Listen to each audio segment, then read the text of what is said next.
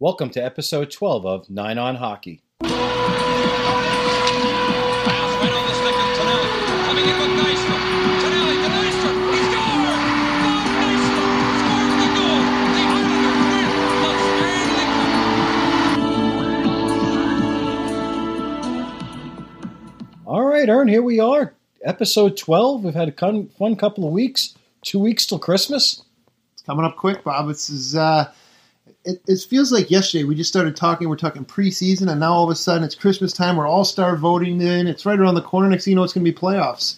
It's just going by quick. Well, I hope you got me something good for Christmas this year. I did. I sent you one of your gifts yesterday. You should have got it soon. I look forward to it. Yeah. Thank you very much. So we've got a fun show today. We're going to talk a little bit about the Islanders, and we got to see them in Tampa last week together. That was a lot of fun, and hung out and saw some of the players after, which is always fun. We're also going to have John Barr from the move to NHL to Seattle.com and talk a little bit about what unfolded at the Board of Governors meeting here in Florida last week and get his perspective on that. Exciting to see that there may be a additional expansion and maybe tell some stories a little bit. So ready to go? Yeah, we love stories. I'm ready to go always. All right, excellent. So, hey, last week we take the drive up to Tampa. By the way, I don't think I ever made it any quicker than with you driving, so we do appreciate how fast we made it from Naples to downtown Tampa. But what was your thought on the game? And, it was close for a while. Lightning got off to a good start. The Islanders kind of battled back 2-2, and then all of a sudden, every bounce seemed to go Tampa's way. Yeah, it was a fun game to watch. I mean, it didn't start off good for the Islanders. Tampa, you can just see what a good hockey team that they have. And the Islanders were coming off their second on their back-to-back, and Tampa was sitting at home waiting fresh for them to get there. And, like I said, the Islanders started off a little slow, weathered the storm, and they came out in the second and actually tied the hockey game. And you thought that, hey, here we go, we have a hockey game. And the next thing you know, a couple penalties the Islanders took, and Tampa's power play deadly. They scored some power play goals. Next thing you know, it was 5-2, and the rest is history. Yeah, it was interesting when I think it was 11-2 the shots on goal in the first period. And I turned to you midway through the first period. I'm like, "What would you do? What would you say?" And you use those words. They just got to weather the storm right now. And for the most part, Thomas Greiss played pretty well there. And then they gave up a late goal, and but they came out a different team in the second period. It was the first time you had gotten to see Matt Barzal live. What are your thoughts on my preseason pick for the Calder Trophy? You seem like you're a genius, because watching him play, and even after watching the Islanders play and seeing what he's done, he's magical. I mean, the kid, he can skate, but he can make plays and he can score. He's got unbelievable hands. And, before you had mentioned it to him, I mentioned his name in preseason, I had no idea who he was. And now everybody knows who he is. And, they're talking about him being one of the favorites to win the Calder, just like you said. So, it's a bright future for the Islanders. Hopefully, we're going to talk a little bit about the Islanders moving forward, trying to see if they get a new building and get their captain signed up. But Barzal, what a heck of a hockey player, and I got to see him firsthand. He's pretty amazing. Yeah, I was in Sunrise on Monday night, and he got the game winner in the shootout, and first time he ever taken a shootout, and boy, he went in there like he knew what he was doing. He went to the backhand and fired it up top, and I will tell you, when you give that kid time and space, he is just absolutely magical, and you can see the work around him also with Andrew Ladd and what Jordan Eberle have been able to do. I think it's take a great deal of pressure off the John Tavares line. So, the Islanders, we recorded our last episode, we're flying high, but, it's amazing in the NHL how things can change so quickly in the narrative on a team. And here's a situation right now with the Islanders. In the last 5 games, they're 1-3-1. They had a nice little comeback to get a point in Pittsburgh on Thursday night, but you realize that they moved from what was almost being in first place now to being in the wild card spot, and 1 or 2 wins or losses either way can make a big difference in the standings right now in that Metropolitan Division. Yeah, a lot of road games. They were on a long little road trip, and that's why you hear why coaches say it's always important. You got to win every game at home because you go on the road and try to. Obviously you want to win every single game, but that's not going to happen. Try to do a 50-50 split, but you have to win those games at home, and the Islanders had a tough little road trip right there where they played some really good hockey teams, and, they squeaked out a point in Pittsburgh the other night, but hopefully they get back home and start racking up some points at home. Well, starting tonight, they have 7 of their next 8 at home and 10 of their next 14 until early January at the Barclays Center, where they only have 1 regulation loss so far. So I agree with you. I think this is a big stretch for the Islanders to kind of make some hay and get their fans behind them and have a little bit of excitement. And for those of you traveling to the Barclays Center during the holiday season, I did that right before Thanksgiving. It is not an easy place to get to, and it may look like the Islanders might not have to be going there too much longer. As one of the bidders, or three bidders for this development site at Belmont Park on the Queens Nassau border, and the rumors now seem to favor that the Islanders may be the team that the bid that gets it. They had a public hearing yesterday in Elmont, Long Island, and they showed what the plans are. It involves a hotel being built on there, a retail shopping plaza, a Long Island Railroad stop. So it's much more convenient from the fans in Queens and Nassau to get to, and in Suffolk County. So I think exciting times to be in a building where they have good sight lines and it's theirs. And for the first time in a quarter of a century, you won't be discussing where the Islanders have to play going forward. How long does it take to put up a facility like that? It's a great question. I know some people were talking on some of the fan boards. I looked up at that from when they put a shovel in the ground for the arena in Detroit. It was a little over 2 years. So it was 2015, in the spring of 2015, when Little Caesars was. And it seems like for the other arenas that have been built in the last couple of years, it's about 27 to 30 months in that realm. So hopefully if the Islanders are awarded the bid and they wanted to start the development of it, you would think that hopefully by the 2020-21 season they'd be playing in that new building. They're contractually obligated to play at Barclays next year. There was some talk on our friends Brian Compton on the Islander Seek podcast talked a little bit about even the possibility of maybe returning to the Nassau Coliseum for even a season while that season's being built, because I think the Barclays Center wants to move past the Islanders, and it's the same management company that runs the Coliseum right now as runs the Barclays Center. So maybe an interesting opportunity for the fans, and as exciting as everything has been, that would be finally put that to rest and move forward, and I think add more stability to a franchise that seems to be heading in the right direction. Yeah, the big time, and maybe that can alleviate the signing and hopefully get signed their captain back, because that was one of the issues, but we'll have to wait and see. Yeah, obviously no one's going to know what's on John's mind until he decides that he wants to move forward. I would find it interesting for him to prolong it or too much longer, but you just never know. You've talked about this, friends that you've had, and even yourself, when you work your entire life to come to that point where you have all the negotiating power and the leverage. It happens for so few players, and when it does, they deserve to explore every option available to them. I totally understand that. Yeah, he can do what he wants. Basically, here's a blank check. What do you want? Write your number down. So I think he's going to play it out for a little longer, even though the Islander fans don't want to see that, but we just have to wait. No, I think will be the case. So we talked a little bit about the Islanders there. We saw Tampa.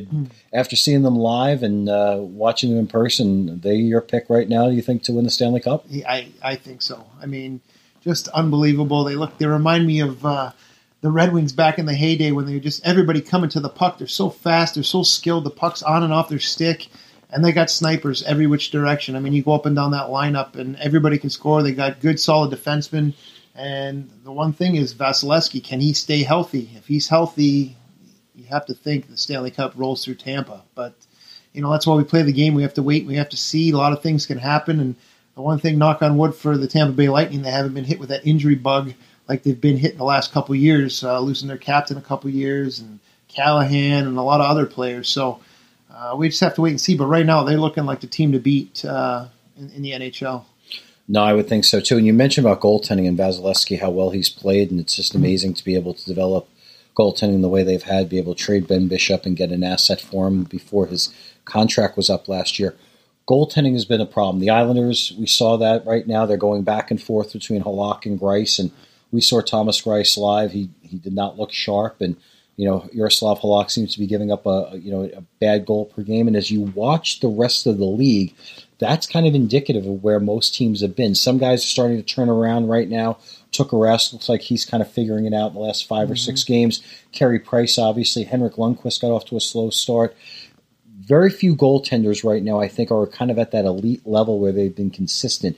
Do you think that's just a product of, hey, that's the rules now, goal scoring's up, the equipment's been tweaked a little bit, or was it just a little bit of an anomaly where certain guys are in a little bit of a slump to start the season? I just think I think everything plays into that, where the games it's built now for try to score goals, but I don't think anybody can go a full season a goaltender, player, anything will just be staying on their head. There's going to be ups, there's going to be downs, and I just think that early in the season you saw some goaltenders who you wouldn't think started off as they did, wouldn't start like that. But you know what happens, and you find that where Carey Price was out for a while, he comes back and he gets rolling again. You know, he lost a couple games last time. Same thing with Tuukka Rask and Lundqvist as well. The Rangers started off like, holy smokes, let's get rid of everybody, let's start over. But the Rangers have come on now. That's because Lundqvist has been playing well. So there's ups, there's downs, and it's just you caught those goaltenders early in the season, and you know they're finding their way now.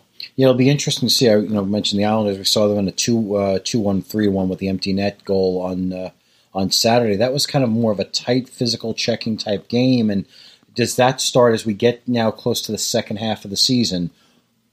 Does that start to become play out the more 2-1, 3-2 games opposed to these 4-3, 5-4, 6-5 games that we've watched over? I'll say I like the entertaining hockey I've watched over the course. I'm a product of the late 70s and 80s when goal scoring was up. So, it's nice to see the opportunities there for teams. You're up by 1 or 2 goals. It doesn't mean anything anymore. No. 10 years ago with the Trap, that was you're up by 2 goals. That was it. It was game over. Game over. But coaches hate the track. They call it the track meet, up and down, up and down. And if you have a skilled team like the Tampa Bay Lightning or a fast team, you could get away with it. But most coaches don't like to play that up and down, quick style of hockey. They want to lock it down. They don't want to give up give up goals because they know come playoff time. And you're right. Come later in the season, you're going to see those games locked down. You're not going to see the high scoring affairs. I don't think you're going to see coaches harping on their players. We got to play our game, play our system.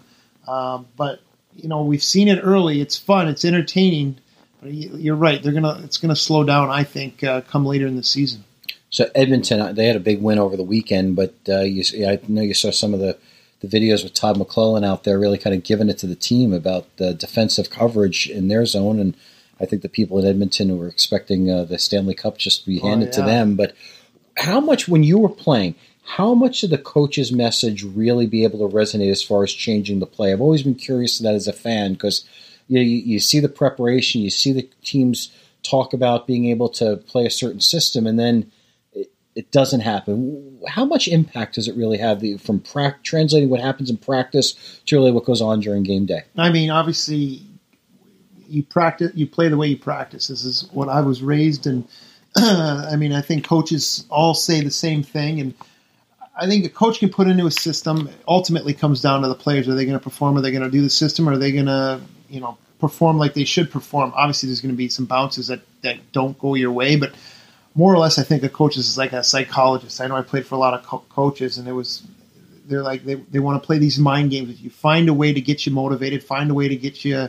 to bring your A game. Whether back in the old days, it was scream, scream, scream, scream, scream. And now these are younger players. It's a new generation, new time. Coaches have to find a way to get to every player. One player, he might not be a player to be yelled at. He needs to be coddled a little bit to get the most out of him. One player might not need to be screamed and yelled at. It's a different game now than it was back in the old days. But I think, like I said, coaches, I think they're psychologists. They just have to find a way that's going to get the most out of every one of their players. And I think that's what makes a good coach. And I think that's why, John Cooper, I know we're talking about the Tampa Bay Lightning.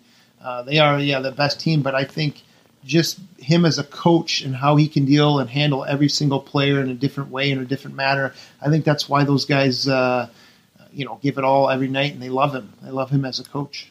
One of the things that you didn't have years ago was social media, and this came over today, and I was just kind of curious what your thoughts were. Ryan Hartman, one of the good young players for the Chicago Blackhawks, he's been in and out of the lineup a little bit, and one of the fans responded to one of the beat writers saying that Richard Panik should not be in our lineup, but yet he's still here. And actually, Ryan Hartman liked the comment, and it's funny how little things go on there. But here's a situation where you got a player kind of publicly calling out through social media a player who's currently in the lineup. And the Chicago Blackhawks, who have, to me, been the model of a perfect organization for the last decade, seems to have, being a little bit on hard times right now. And Joel Quenneville, what does he do in a situation like that to kind of get the room back together? Because clearly there's something going on in Chicago. Oh, obviously, and that's a shock because that's the first time I've seen that. And you have to think that Ryan Hartman's going to be getting spoken to by the coach or the GM or even maybe one of the captains on that team, because that's just one of those things you don't see hockey players do that sort of thing, especially your own teammate. But stuff happens, and we'll never know what happens because that's one of those issues that's behind closed doors, and I'm sure it'll be handled. But that's a toughie. That's the first time I've seen that.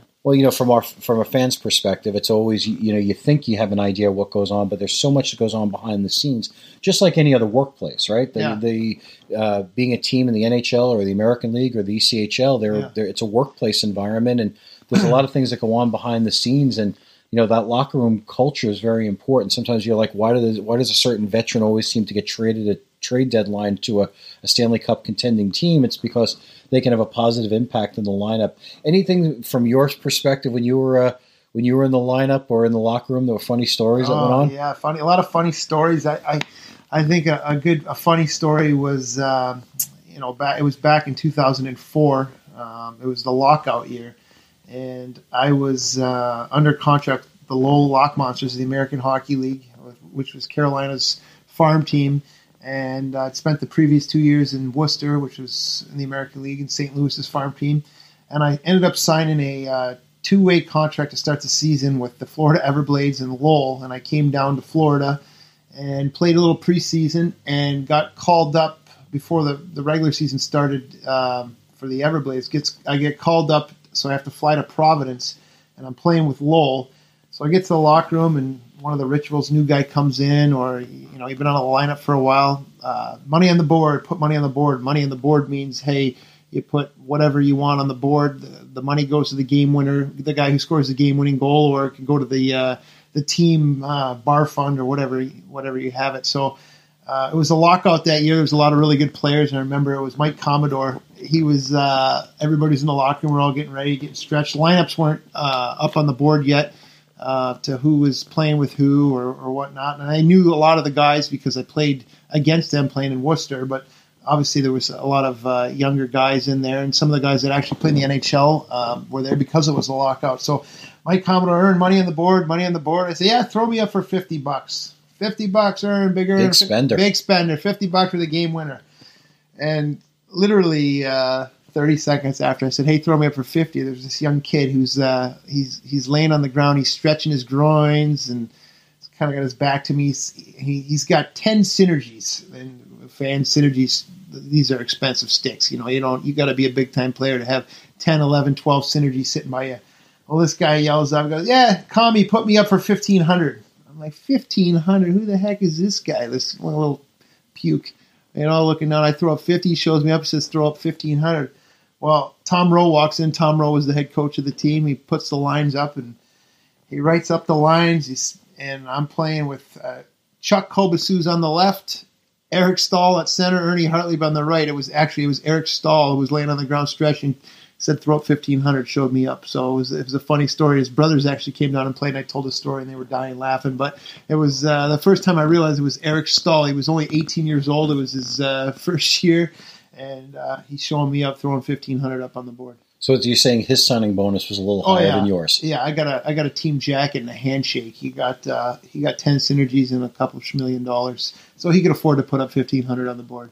The jacket's always nice, though. Yes, it is. That's awesome. That's a great story. Yeah. All right, Ern, our next guest is a buddy of mine. We got a teammate. First, I'll say he was the 2017 gold medal winner at the Miracle on Ice Fantasy Camp. This guy's a great hockey player, but even more importantly, what he's done as far as his workout in Seattle. He is one of the creators and behind the NHL to Seattle.com, and one of the grassroots members of the community to bring an NHL franchise to Seattle. And I think he got a lot of good news last week. So John Bohr joins us here on 9 on Hockey. John, thanks so much for coming on the show. Hey, thanks for having me, boys. Appreciate it. So, hey, John, before we talk a little bit about what transpired last week, and it seems like a lot happened all in a very short period of time, talk a little bit about the history of this movement, your site, how this all transpired, and some of the history behind it. Well, I moved to Seattle about 14 years ago, and I realized what a great hockey market this could be.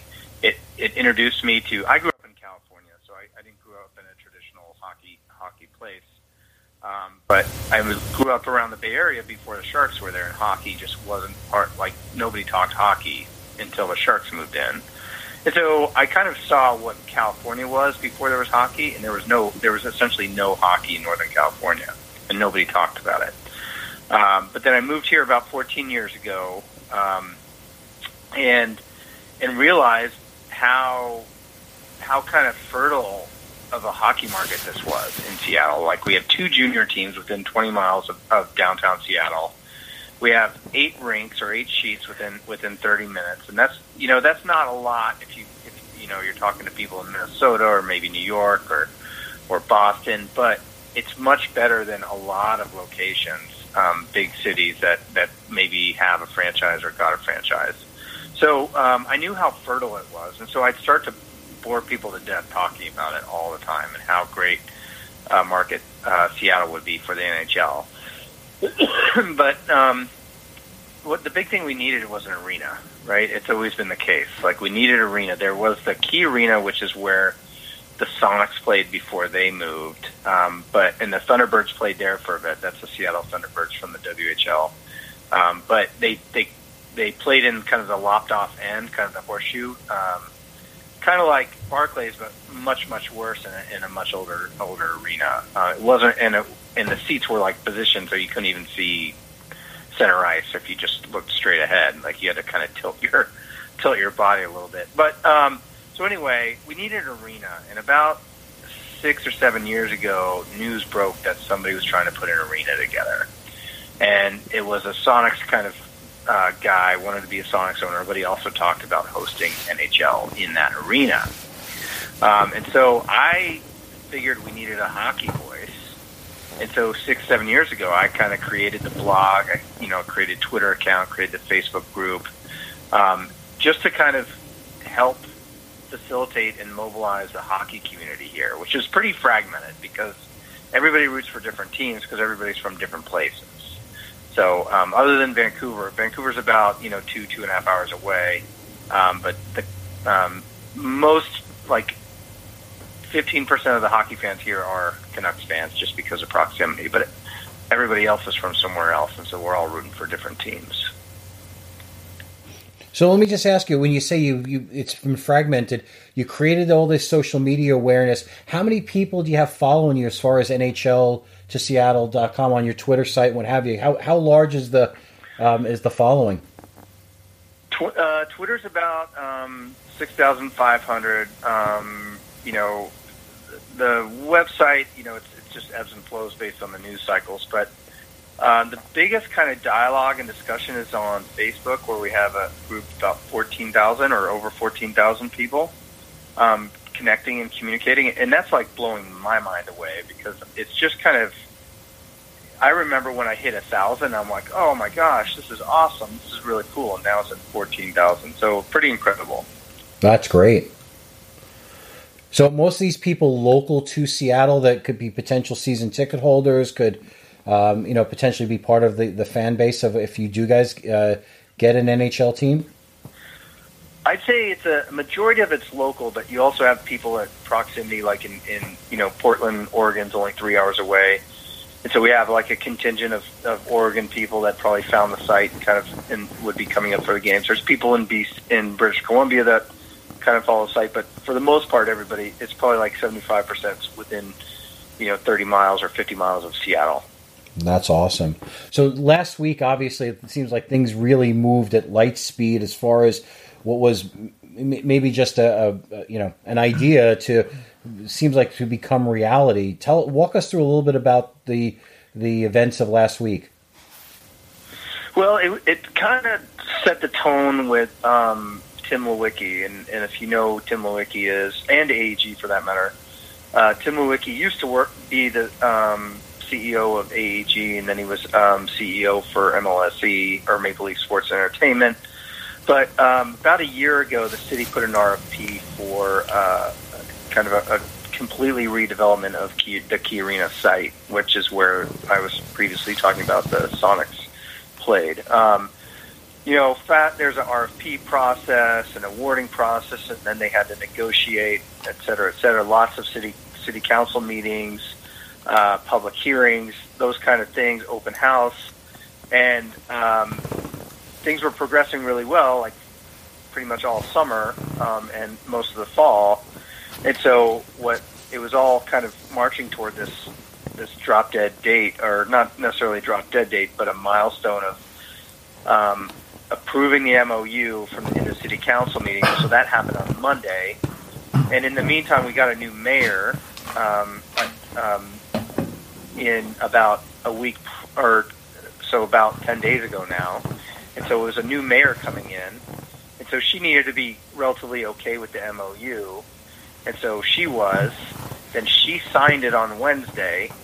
And then the Board of Governors was Thursday. And I knew, it started to leak out of, New Year hockey media last week that there would be some kind of discussion or messaging from the league, and so that came out. So we were expecting something, but we didn't really expect, essentially, like, I mean, I don't want to say it's a done deal, right? Because there's things that can always derail these things, but a really positive sign that the NHL is almost exclusively looking at Seattle, essentially, for that 30-second team. No, hey, John, it's Ernie here. I appreciate you coming on. Question for you. Do you think that if it does happen, which I think it will happen, the big talk is Seattle or putting a team back in Quebec, but obviously I think Seattle will be a great hockey town like you would. Do you think it'll be a new expansion team, or will you think a team from another NHL city, maybe even the Panthers, be moving to Seattle? All signs say it's expansion.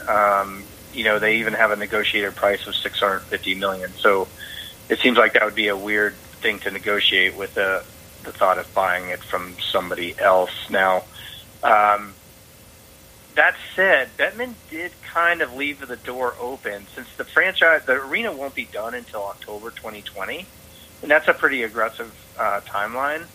But he did kind of allude to, well, at the time, if there could be potential to relocate a team, but he's like, but we don't anticipate that, so that's not going to happen. He kind of brushed it off, but that was kind of a weird message. But all along the last 4 or 5 months, I've been hearing it's all expansion, and then places like Houston have been kind of started to percolate, and you probably have heard that a little bit too, that would be a potential relocation market for maybe, say, the Coyotes. And even, I don't know if you're following the Calgary Flames kind of saga with their arena situation, but people keep throwing the Calgary Flames, but I think that's years from being a real issue. But those two teams have been, or Calgary and Arizona have been thrown out and as kind of potential teams for relocation, and Houston tends to be what people seem to report on. But I don't know for sure, but that's what the vibe I get from people that are reporting on this every day. Yeah, well, the talk, as last the Carolina Hurricanes, the majority ownership was just sold to a Houston business owner, and Gary Bettman came out and said that this team is not relocating. They're not moving to Houston. The Carolina Hurricanes are staying where they are. So, yeah, I've heard the Houston, the bid, but Carolina, Pete Carmano's just sold a stake of his Carolina Hurricanes, but they're staying in Carolina. So, yeah, I wasn't sure if there's any other teams, because we go down to the Panther games down here, and it's dressed like a seat night every game. So, there's really nobody in the building. So you have to look to a team like the Panthers, but they were just bought by another group a couple years back. So you don't know. Yeah, I did see something specific about that Carolina purchase that the owner could not file for relocation 7 years. 7 years. Yeah. And I thought that was even interesting that they put that in there, meaning like it could happen in 7 years, but that might line with a lease agreement or something like that. Yeah. No, I saw that and read that myself. So, but no, I wasn't sure, because I'd love to see hockey in Seattle. I think, just with the MLS and all the sport fans that you have out there, you'd have to think hockey also being so close to Canada right there would be a great spot for another U.S. city to have a hockey team, and hopefully that it will come to fruition. And it'll balance out the conferences too. Yeah. Yeah, absolutely. And I think the Western Canada, the Western Canadian teams are pretty interested in having a team, so they don't have to travel as far. Right, that's just one more trip that's not that far away. Yeah. I do believe the fan. I think there's a lot of fans here that don't know they're going to be hockey fans, and so that's kind of the opportunity. Like the Sounders, believe it or not, there was a. I'm not going to get the league right, but it might be an NASL soccer team called the Sounders before the MLS team was here, but they didn't draw nearly what they do. But the second MLS Sounders came, they're tops in the league and can draw 40,000 plus for a soccer game, which is very rare for the area. And I do really believe this town is loyal to their sports teams. Yeah. And so just putting a team here is going to create a lot, and honestly, it's already creating a lot of buzz. It's a lot. There's people that are just jacked up already. They want to know ticket prices. They want to know, and I'm like, I want to know too, but they keep asking me because I'm on the front lines here. But it's been an amazing 7 days, and there's going to probably be a lull. Like I'm going to lose my 5 minutes of fame, but it'll start to ramp up again as we launch a ticket drive and build awareness about, and then start breaking ground on that arena. So there's a lot of excitement, and I still have to remind myself we're still a couple years out from actually getting a franchise. Well, I think also the excitement that's been around Las Vegas has really helped quite a bit. You've seen the success that they've had, and they've built a market, a fan base very quickly in a non-traditional hockey market. So, I mean, clearly Seattle, the economic the affluency index there in the Seattle area is tremendous, and I think it has all the right demographics to be able to support a National Hockey League franchise. So I'm telling you, you live there, so you fully understand that. Yeah. Well, and what's pretty cool is, it's in a very urban downtown environment, and it's actually pretty walkable from Amazon's main campus. So thinking about the tech money involved and the people, and I play hockey, obviously, a couple times a week, and there's a bunch of guys from Amazon that'll just kind of stay a little late out to work and then walk over and enjoy the game because it's right down in that Amazon area. So it's pretty cool. It's gonna be real exciting. It's gonna be one more arena you're gonna have to check off your list, Bob. Looking forward to it. Absolutely. No, that'll be great. So, hey, John, thanks very much for taking some time. Congratulations. I know. What it's like when you're trying to work hard on something and you kind of have a dream and you set the strategy and here it is. It's the execution's coming, live right before your eyes. So I think that's just tremendous. Yeah. And all right, great. It's been a blast, and I appreciate the support, guys. Awesome, John. Take care. John. We'll talk to you soon. All right, see you, boys. Bye-bye. That was awesome, wasn't it? Awesome. No, that's great. I think it's important that when you have I think we both grew up in pretty big traditional hockey markets. You had the Red Wings. I had 3 local teams around me.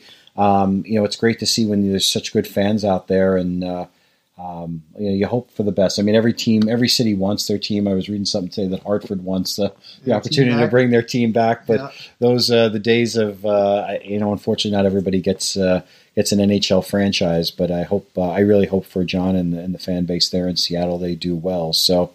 Well, Aaron, this was fun. We had, I think, a good episode. We learned a little bit about what's going on with possible expansion. Maybe we'll get out to go to Seattle in the next couple of years, and looking forward to hopefully a strong week here for our Islanders and the Red Wings. And we'll see what happens over the course as we get close to that Christmas roster freeze. That usually sparks a deal or two, sometimes right before the holidays. And we'll see, as every team wants to make sure that they get the opportunity to improve their hockey club. So.